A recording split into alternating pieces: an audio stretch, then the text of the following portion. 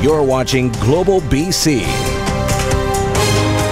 This is Global News Hour at 6. Good evening and thanks for joining us. A bed and breakfast owner in Blaine, Washington is facing some serious charges tonight, accused of helping people enter Canada illegally. His property is located on the U.S. side of Zero Avenue, and when a Global News crew went there to check it out, our cameras caught something we never expected. Paul Johnson has more.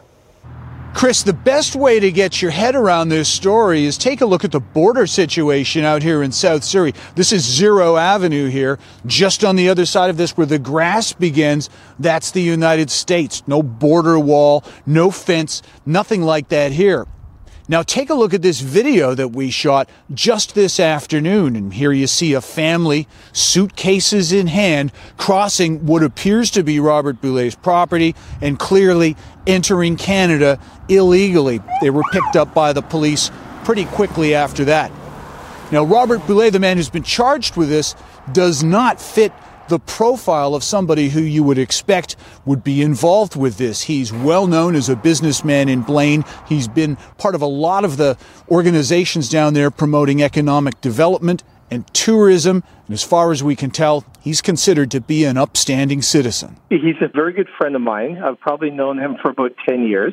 He's a very prominent individual in Blaine. He's basically a builder of our community, and he was actually awarded by the City Council of Blaine last year over the summer, recognition of one of the, I think, Blaine Builder Awards. So he's very well known in the city of Blaine. Robert Boulet is due to be in Surrey Provincial Court tomorrow, and you can expect that a lot is going to be made of the fact that the guy who owns the Smugglers Inn in Blaine has now been charged with allegedly trying to help people to sneak into Canada. Chris? All right, thanks, Paul. The woman shot in a brazen daylight shooting in North Vancouver last week has now died. IHIT confirming this morning 32-year-old Anita Nguyen has now passed away. Investigators say she drove her Volkswagen Passat to her workplace in the 1100 block of Lonsdale Avenue where the shooting took place. They're now appealing for surveillance or dash cam footage from the area between 9 a.m. and noon April 2nd. Police say they have no reason to believe the shooting was related to drugs or gangs.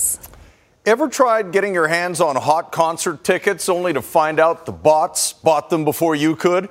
It's not only frustrating, it often leads to inflated prices. But now the province is introducing legislation to ban the bots. Grace Key explains how it's supposed to work. U2 in 2017 sold out in minutes.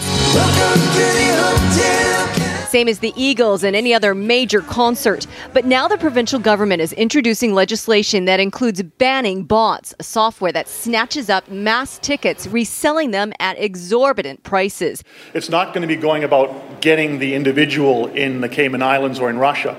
It's about ticket sellers such as Ticketmaster, for example, who monitor and have the ability to detect bots being able to cancel transactions. Bots is passé. That was 4 or 5 years ago. Broker Kingsley Bailey of Vancouver Tickets says the real issue is transparency, knowing how many tickets are available to the public and how many are being held for pre-sales or being repackaged on secondary sites. A $100 Jackson Browne ticket, for instance, gets jacked up to $400 and includes a bag, CDs, coffee mug, and bamboo utensils. If you go on sale for an on sale in minutes and it's sold out and there's only 30% of the available tickets available, then we've got a real manipulation problem. The promoters manipulating the marketplace into thinking that there's no available tickets. The bill also calls for clear disclosure of prices, guarantees refunds by secondary sellers, requires resellers to disclose their secondary sellers, and allows consumers to take civil action. But it doesn't put a cap on the resale price of tickets. The problem with that is one, is around enforcement. The second is the potential of driving tickets into the black market. And so, again, we've put forward legislation that we believe will work. If passed, the government hopes these changes will provide a level playing field the next time you want to see a concert. Grace Key, Global News.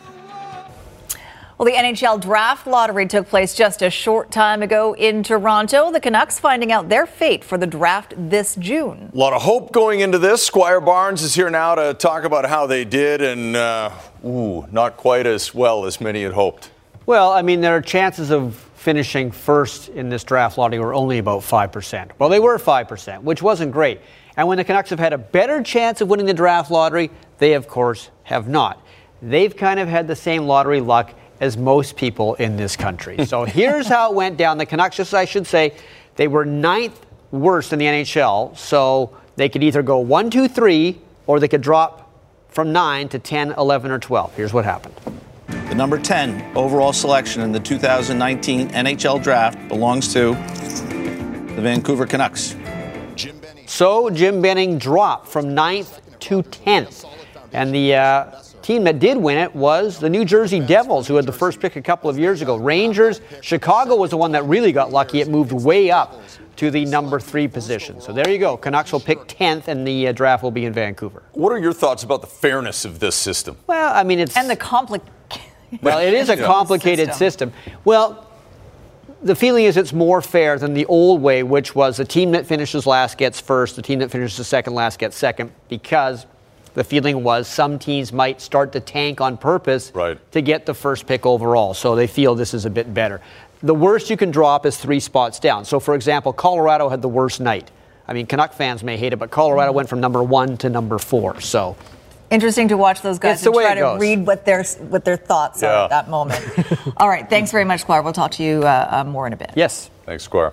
All right. Metro Vancouver mayors are calling on Ottawa for more money for transit. The Mayor's Council on Regional Transportation wants the federal government to pay for a congestion relief fund with predictable annual funding. Nadia Stewart explains why mayors say they need it and why it'll work better for commuters. It is a frustrating reality for many commuters across the region. Cities keeps growing, so there's more people always coming into town, and a better transit system would be better. They need to run the SkyTrain all the way to UBC. You know, there's so much traffic on the Broadway corridor. Crippling congestion. The Mayor's Council says there is a cure. What we are calling for is stable, secure funding on an annual basis to all urban municipalities across the country. The council joins the Federation of Canadian Municipalities in their pre-election call for stable federal money, $3.4 billion annually beginning in 2028 in a national congestion relief fund, which means TransLink would see an estimated $375 million. We know a significant portion of the mayor's 10-year plan has been funded, but in a few years, that funding will come to a stop. If we fail to make progress, our region will see more congestion, and our roads and our transit system will make life worse for people. This SFU professor says it could also make things worse for the economy. When we look at the amount of time and resources that are wasted in terms of people sitting in traffic, as well as, I should add, goods sitting in traffic, that's a considerable economic friction. The province says it is committed to working with the mayors.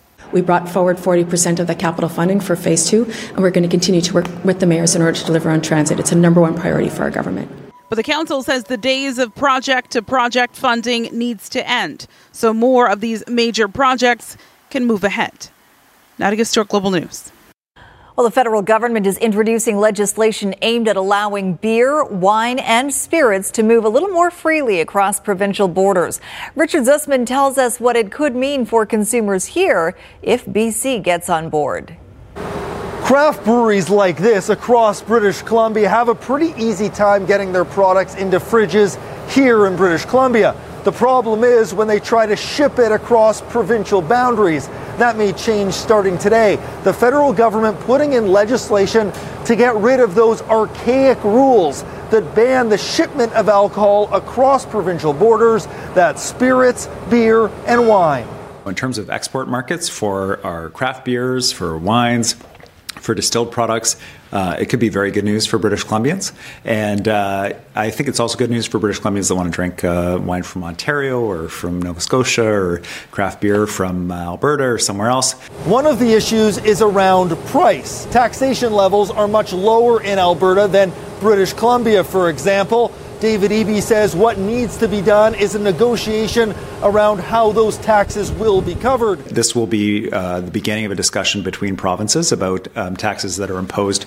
Say if a BC wine is shipped to Ontario, for example, what taxes Ontario would impose on that when it arrives there. Provinces control the pricing, and I can tell you that if they come up with a revenue sharing agreement and there actually is a national framework for liquor, they will be managing the price of that, and I do not expect it to go down.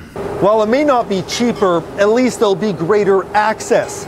British Columbians may soon be able to order their favorite beer from Ontario or their favorite spirit from Alberta. The issue is how much it will cost in both shipping and taxes. Richard Zussman, Global News, Victoria.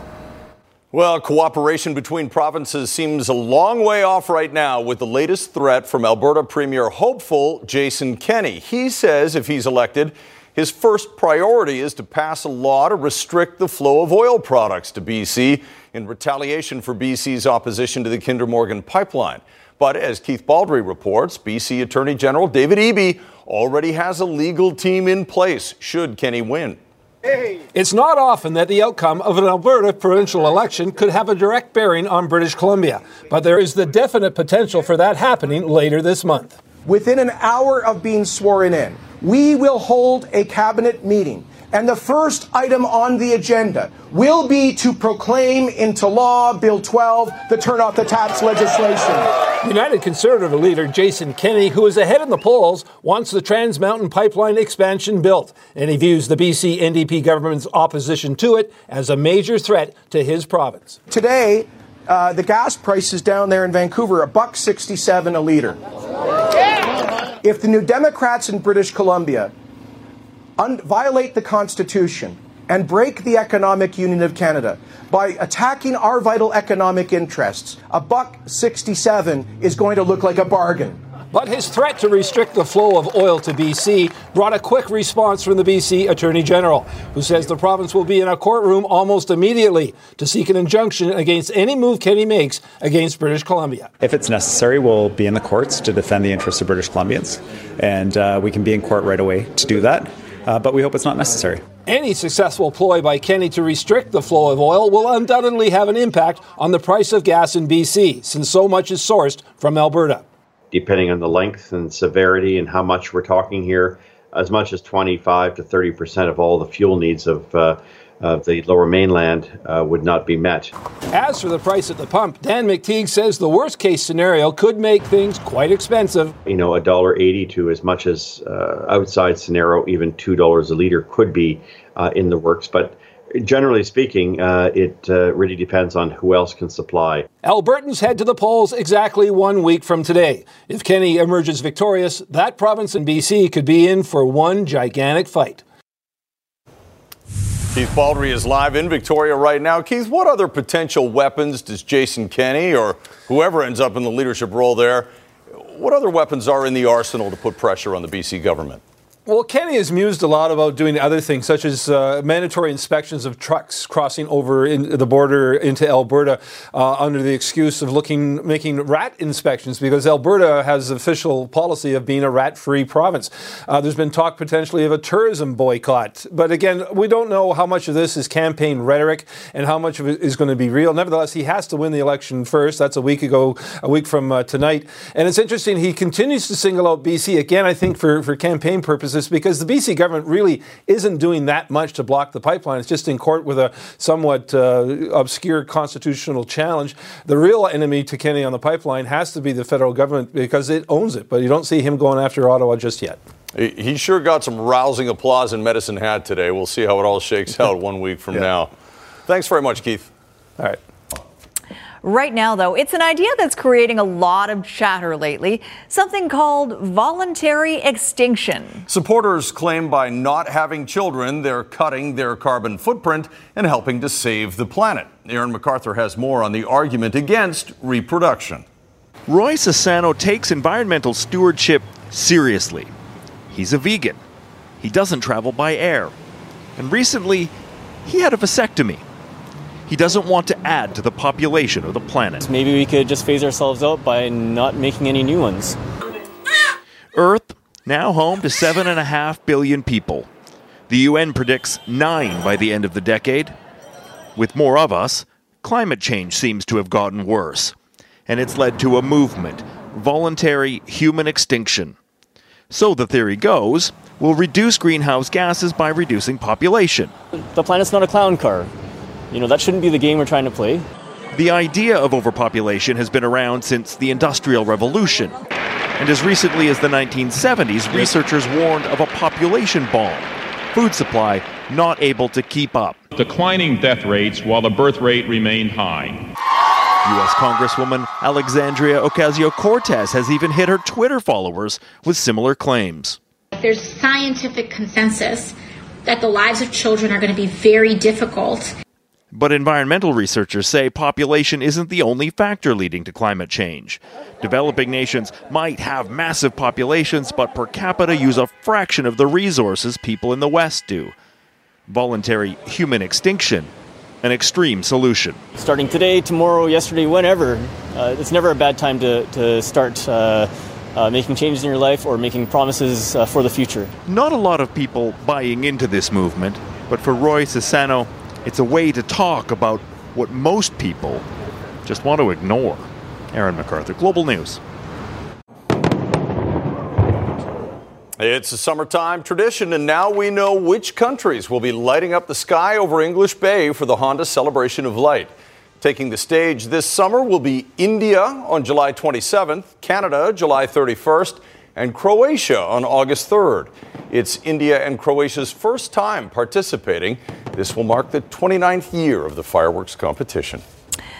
More controversy tonight after an undercover operation caught an Okanagan guide outfitter baiting black bears. The investigation included conservation officers posing as wealthy American hunters, and during the operation, they actually killed a bear. Global's Shelby Tom explains how the Conservation Service is defending that decision. BC conservation officials say a joint decision with their American counterparts to shoot and kill a baited black bear was made as to not jeopardize their undercover investigation. On Monday, 51-year-old hunting guide James Weens was handed $24,000 in fines and restitution after admitting to baiting a black bear with cooking grease and dog food. Weens, the owner of Vaso Creek Outfitters, pleaded guilty to 3 offenses under the Wildlife Act last November. I have no comment right now. Thank you. Court heard Weens was the subject of a cross-border undercover sting in May of 2016.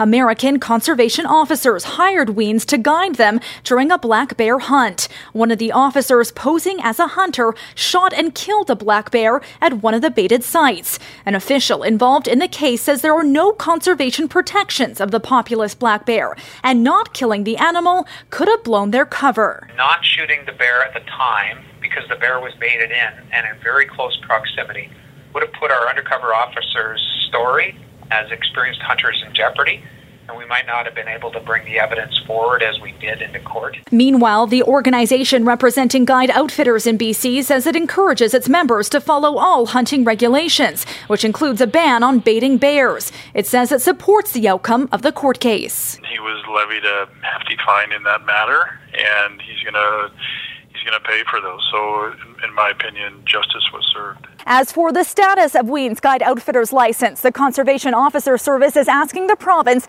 to hold an administrative hearing to determine if he should get to keep it. In the meantime, Weens is still boasting a 100% success rate on his website for harvesting a black bear. Shelby Tom, Global News, Penticton.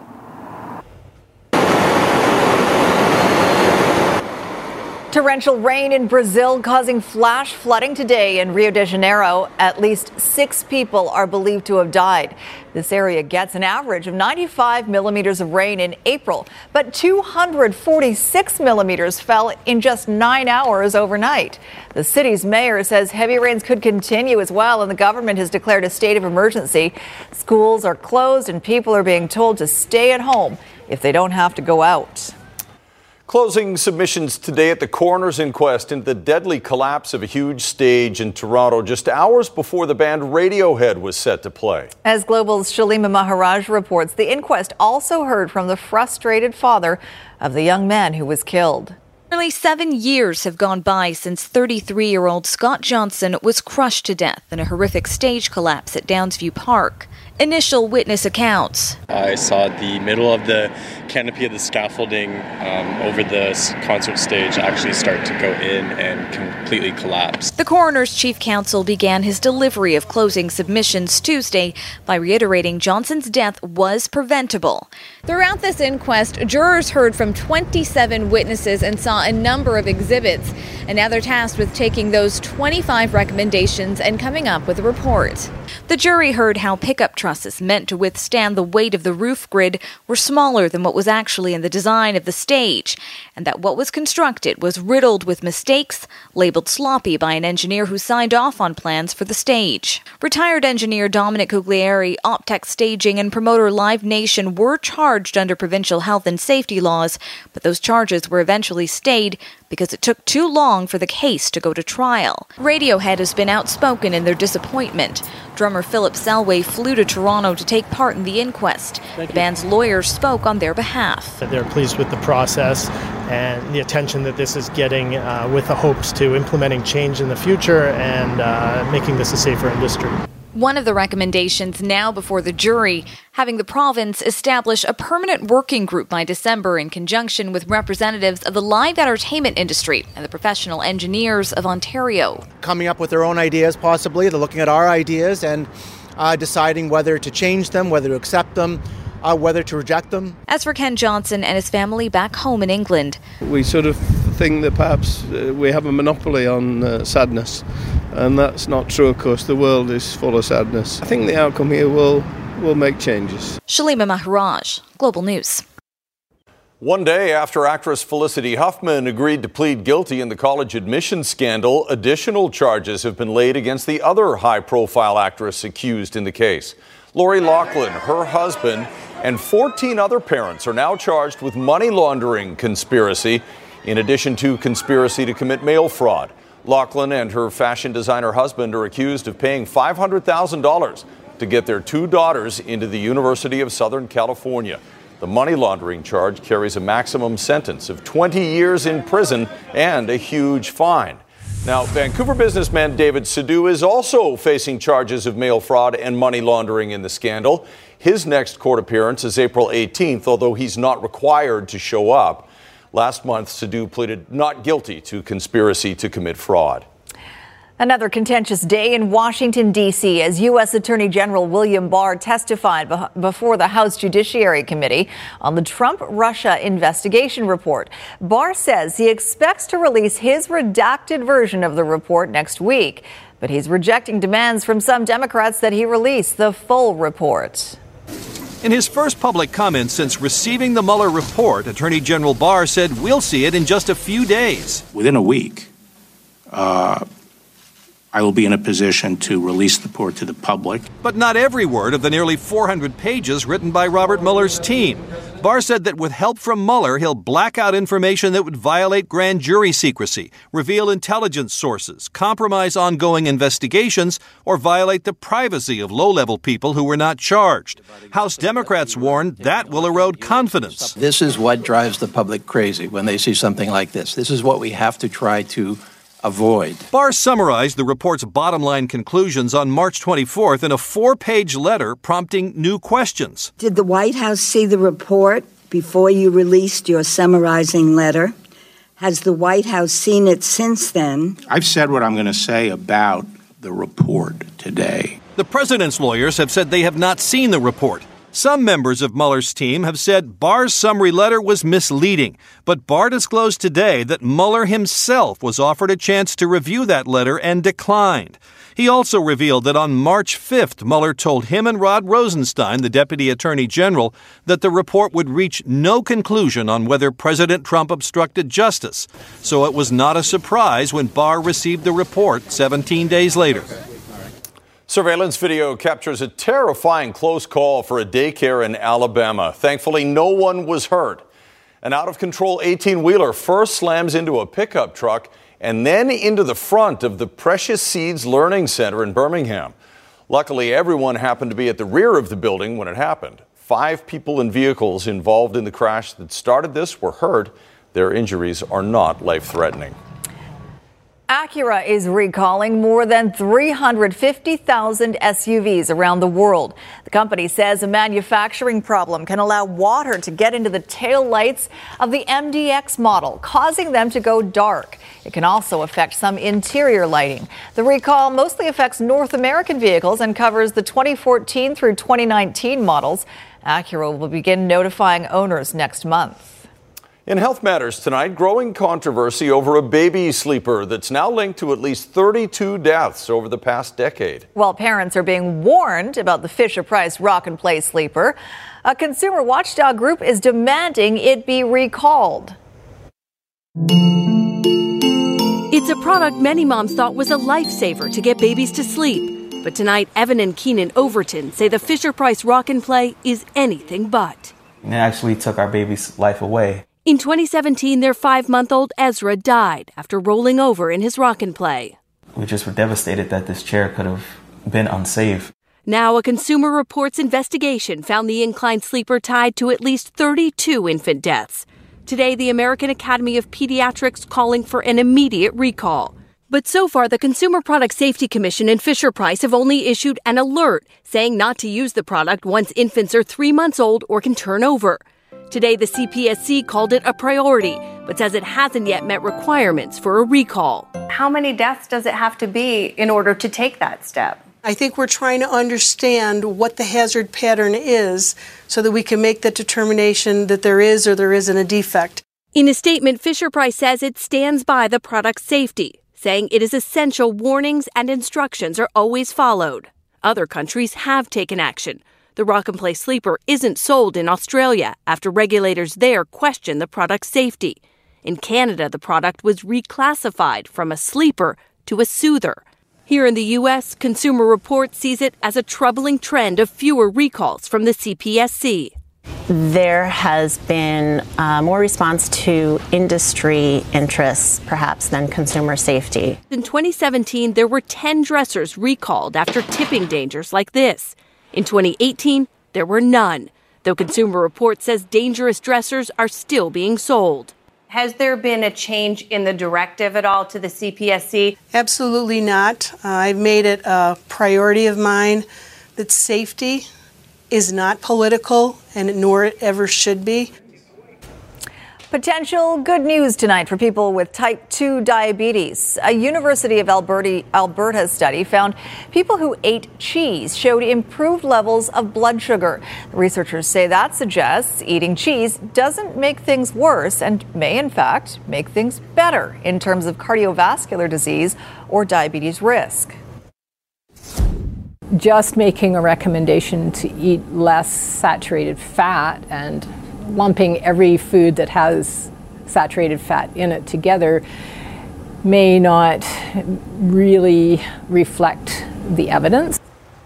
While it's unclear at this point why cheese helps stabilize insulin levels in rats, the researchers say it worked for both regular and low-fat cheese. That is the news we all needed to hear today. Right after the forecast, the power pole plunge caught on video and a real brush with death. What a miraculous escape. Incredible. All right. Meteorologist Christy Gordon is out on this. Well, it's a nice afternoon, but still obviously chilly out there, Christy.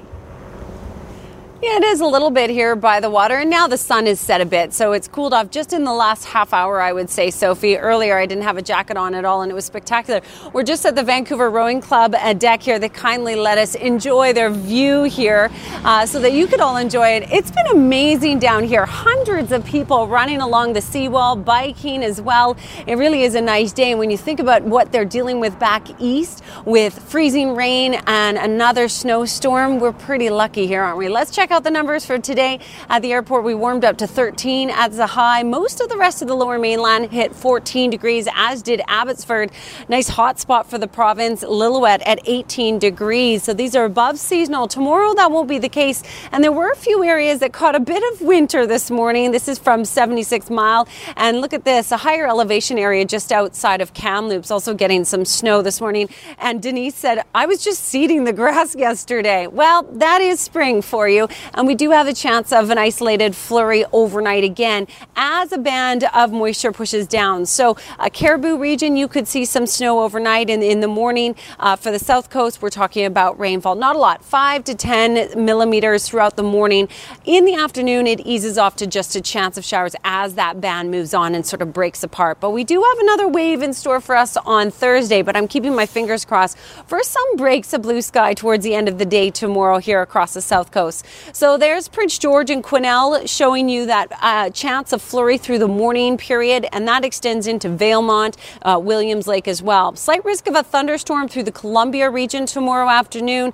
These temperatures now below seasonal, and we'll see that across the south coast for the next 2 days. So rain in the morning, chance of showers in the afternoon, both Wednesday and Thursday with breaks of blue sky. The nice bright spot is Friday. Maybe we'll head back here on Friday and enjoy that sunshine. I know a lot of people certainly will be taking advantage of it. Back to you guys. All right. Thanks, Christy. Great down there at the rowing club. All right. Caught on video in Tukwila, Washington. Power lines come down onto the road and onto a car. Local police have released video of a windstorm last week bringing down the power poles. It happened near the Museum of Flight and knocked out power to about 10,000 people. Miraculously, when you see the aftermath, the people in the car suffered only minor injuries. That is amazing. Wow. You thought the Canucks' luck was bad. Yeah, well. Nothing compared to that. I mean, year after year. If it wasn't for bad luck, the Canucks would have no luck at all. I know. Exactly. But at least a power pole didn't fall through their car. That is true. That's true. There's that to think about. Okay. Oh, we are very lucky to have our 25-year man, Squire Barnes, here. Actually, it's longer than that. Well, of course it is. But you did get... They finally sent me the pen, though. Got the golden Signifying, pen. yeah. You worked here for 25 plus years and all you got was a pen? But it's a nice pen. It is a nice pen. It writes beautifully. And it never spells anything wrong. It's very amazing. Okay. Barring a trade, the Canucks will pick 10th overall in the first round of this year's draft. Yes, it happened again. The Vancouver Canucks had the same lottery luck that pretty much all of us have. The ping pong balls fell the wrong way. Although the Canucks' chances of jumping in the first overall weren't great, only 5%. If they did jump in the first overall, though, they could have put Quinn Hughes and Jack Hughes together. The Canucks' chances of winning were only 5%. It would have been fun to have talented brothers around again. But New Jersey will get first crack at Jack.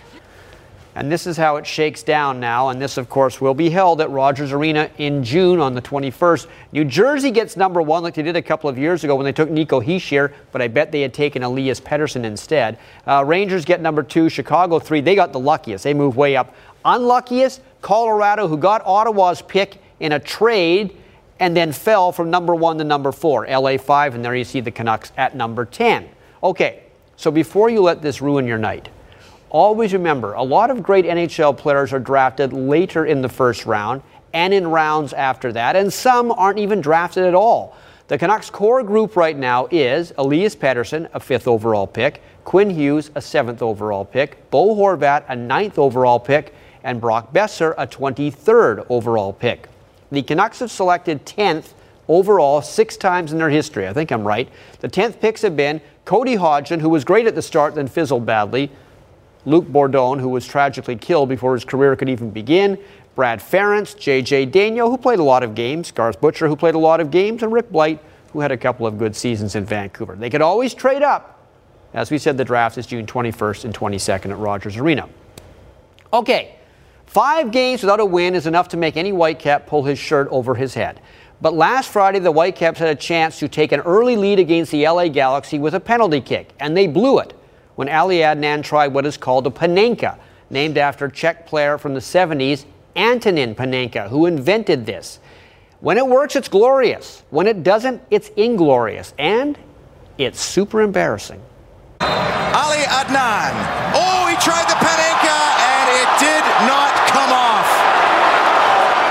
I was very frustrated, and it kind of stayed with me during the 90 minutes. The more the 0-0 was going on, the more I was in my head, like every say, are you kidding me that we did that, you know? There's a time and a place to get cute from the spot, but as Cap supporters witness against the Galaxy, this wasn't it. Talk about starting a match off on the wrong foot. If you ask me if I liked it, no. But we are, as a teammates, we got to support him.